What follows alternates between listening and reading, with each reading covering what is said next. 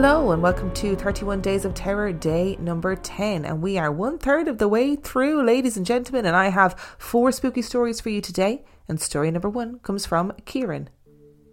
We live in Liverpool. And at the time of this story, it was my wife, myself and our 1-year-old daughter Lily who lived in the house. In 2018, we lost my wife's godfather and my granddad. And both were known for being practical jokers. On the morning of the godfather's death, our alarm system randomly deactivated itself and the whole light came on before switching off. A few days later, our daughter was supposed to be going to sleep, laying with me in the bedroom, when she sat up, looked over to a dark corner of the room and started laughing. This happened on and off until his funeral, when it stopped, and only happened again shortly after my granddad died 6 months later, again stopping once my granddad had been cremated. Not saying it's definitely paranormal, but it certainly provided some comfort to us, while also being a bit creepy. I feel like that should be like my podcasting tagline. Comforting, but a bit creepy. Because that's what people say to me all the time. They're like, your voice is comforting, but you're also a bit creepy. And, you know, it's the biggest compliment that you can get, I think, as a spooky storyteller. Most definitely.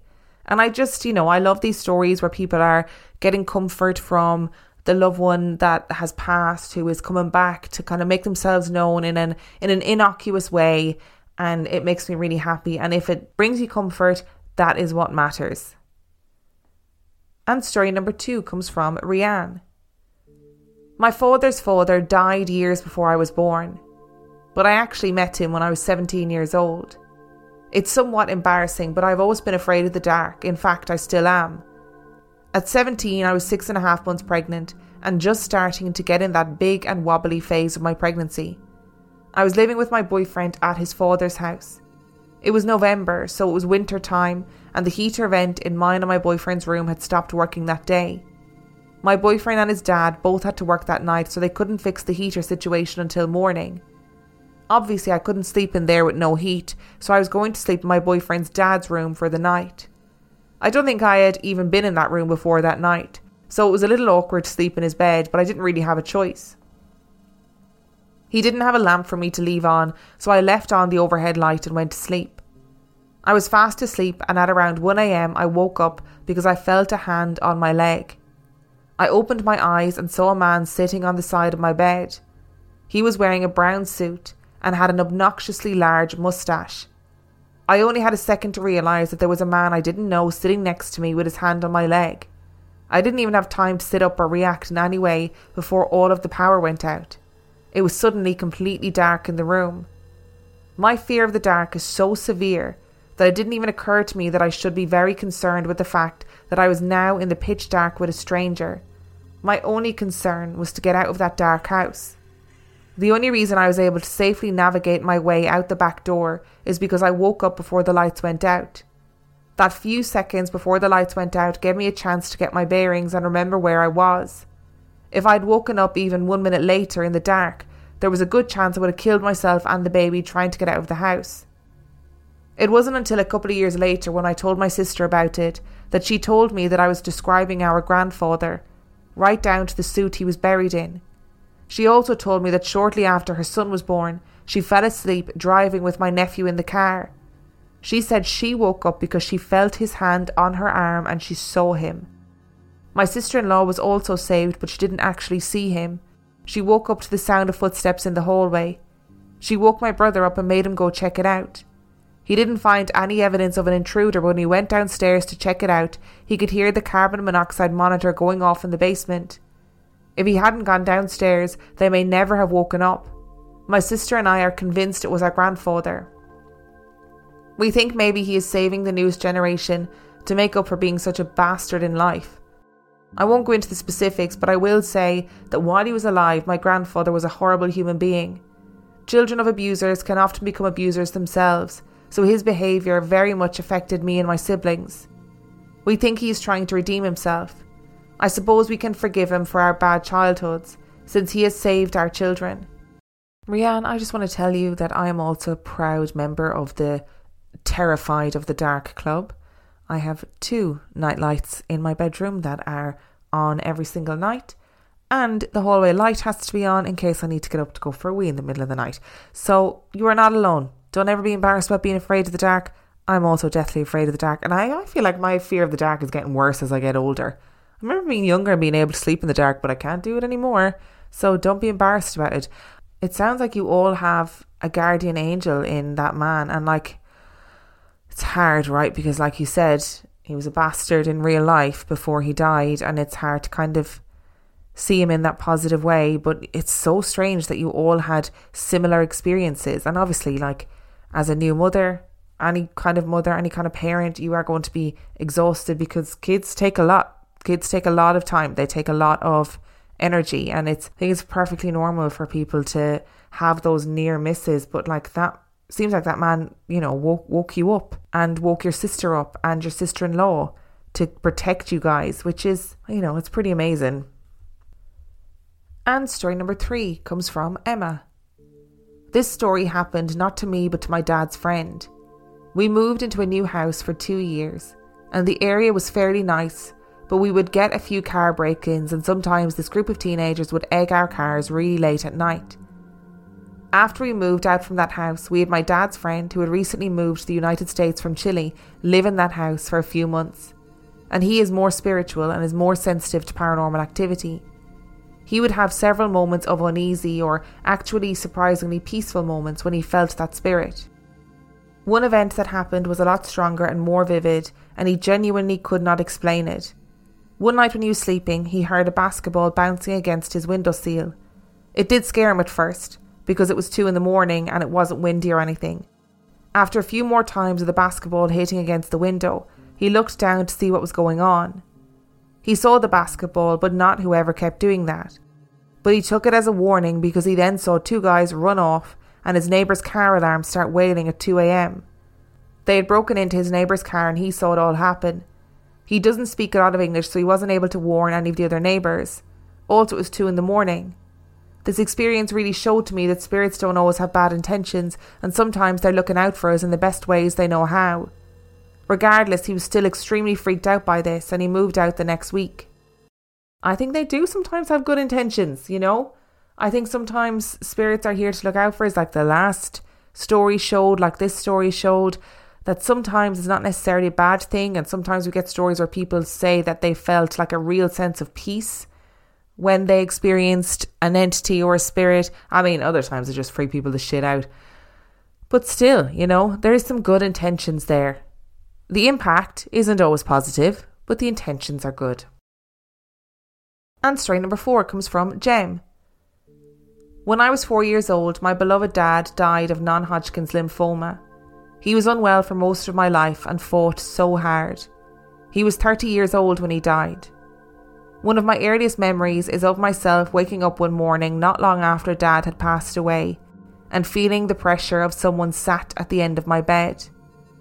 I looked at the end of my bed, and there was my dad in his hospital gown, sat down at the foot of my bed watching me and smiling. I heard him say that everything would be okay. I turned to pick up my glasses from my bedside table, and when I looked back, he was gone. I close my eyes now and still see it vividly. Being only 4 years old, I remember feeling so giddy and so happy that I'd seen my daddy again after I'd been told that he was gone. I got out of bed and ran into my mum's bedroom. I remember bursting in and shouting, "I've just seen Daddy, he was sat on my bed," to my mum. I told her what I saw and what he said. I distinctly remember how my mum never once showed any doubt in what I was telling her. I've since found out that my dad being sat at the end of my bed was not the only thing to have happened in our house that morning. My mum has since told me that before I went running into her room to tell her that I had just seen Daddy, she was awoken by someone's hand affectionately stroking down her cheek, just the once. She said that after the hand had stroked her cheek, she could still feel the after feel of where the hand had stroked. Like if you were to do it yourself now, you can feel where you've touched for a few seconds afterwards. She also heard his voice telling her that everything would be okay. She has since told me that these experiences with my dad actually happened on the morning of his funeral. I have not seen my dad since, and I truly believe he came to say goodbye to us that morning. My mum remarried a wonderful man when I was 8 and is still married to this day. She also had another child with my stepdad, my sister. My mum is very spiritual and does seem to attract the paranormal. For example, she knew that I was pregnant before I did, and knew that many other people were pregnant before they did, for that matter. I also remember one other time when we were in the car with my granddad, and as we were driving along, she suddenly went stiff and said to him, "Don't drive down that road, something bad will happen." Of course he drove down there anyway, as it was part of the route, but he did crash his car and completely write it off down that road. She also dreams a lot of things that come true. My mum and my stepdad have owned and ran a village country pub in the West Midlands for 22 years and counting. My mum openly admits the pub is haunted, and even my non-believer stepdad and my non-believer husband have experienced things that they can't explain. The pub was built in around 1870 and is a listed building, and the next two stories are from encounters in the pub, although there are many more. The first story is from when I was around 15. My mum had an event on in the pub one day. It was either a birthday party or a christening, I can't remember.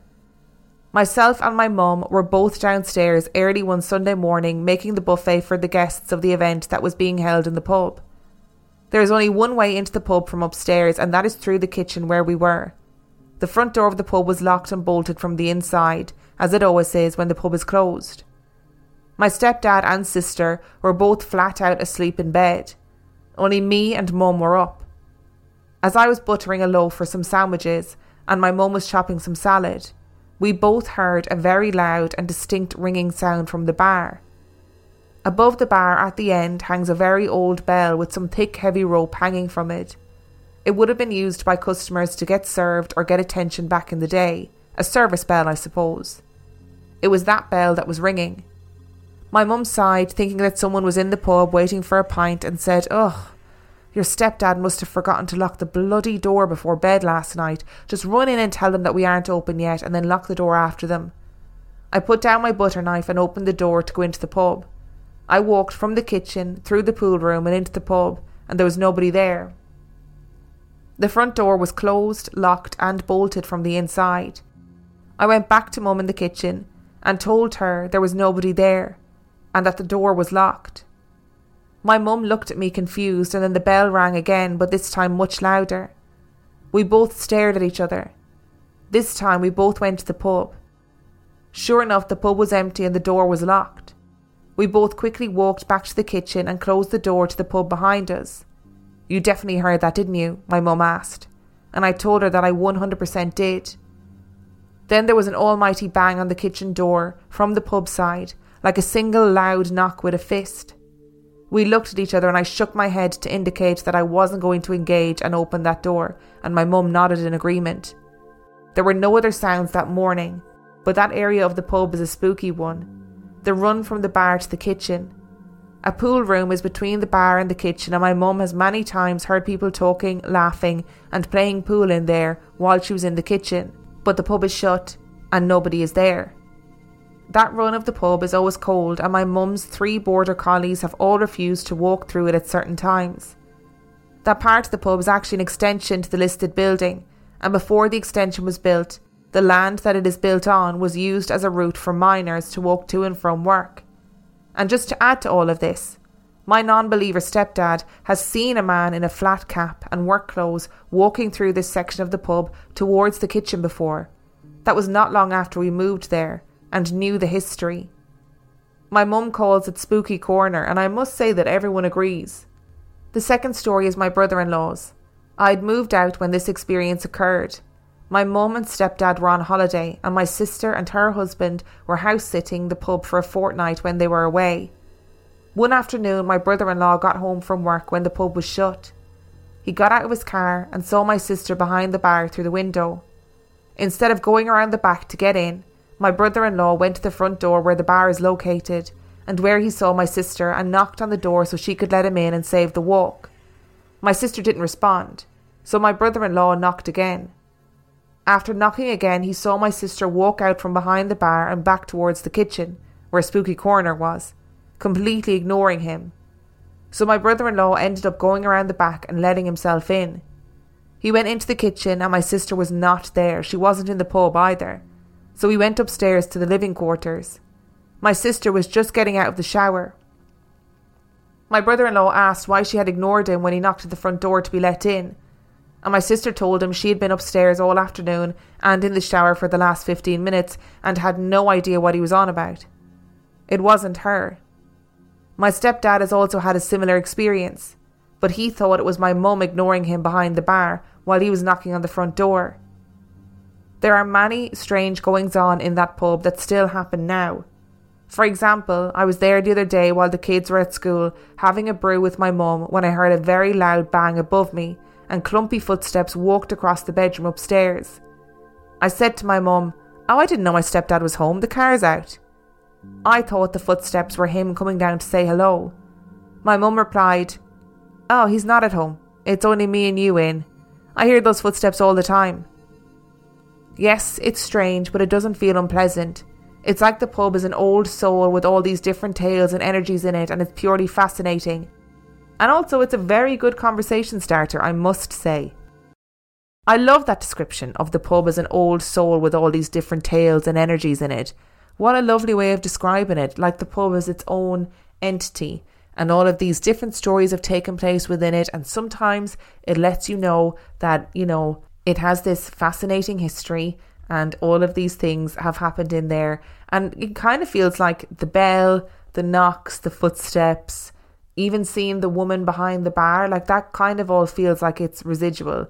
And just in terms of your dad and the story about your dad, again, absolutely lovely story. And I'd like to think as well that your mum at the time probably took great comfort in it, because I'm sure that she would have thought, oh, you imagined him stroking your face, like that didn't happen. And then to have little 4-year-old you, who probably didn't really understand what was happening, coming in and going, "Oh, I've just seen Daddy. Daddy's just been in the room with me." It must have really given her such comfort and peace. Also, as an aside, let me know where that pub is. Would love to come and visit at some point. Thank you so much for listening to today's episode. Thank you to Kieran, Rianne, Emma and Jem for sending in your stories. Remember, if you would like to send in your story, you can send it to reallifeghost-stories-podcast@gmail.com. You can also check out the website, reallifeghost-stories-podcast.com. If you are desperate for extra content, you can sign up to patreon.com/reallifeghost-stories, where for $5 a month or $2 a month, you get access to heaps of extra content and every single main and mini episode completely ad-free. And on that note, I shall see you tomorrow.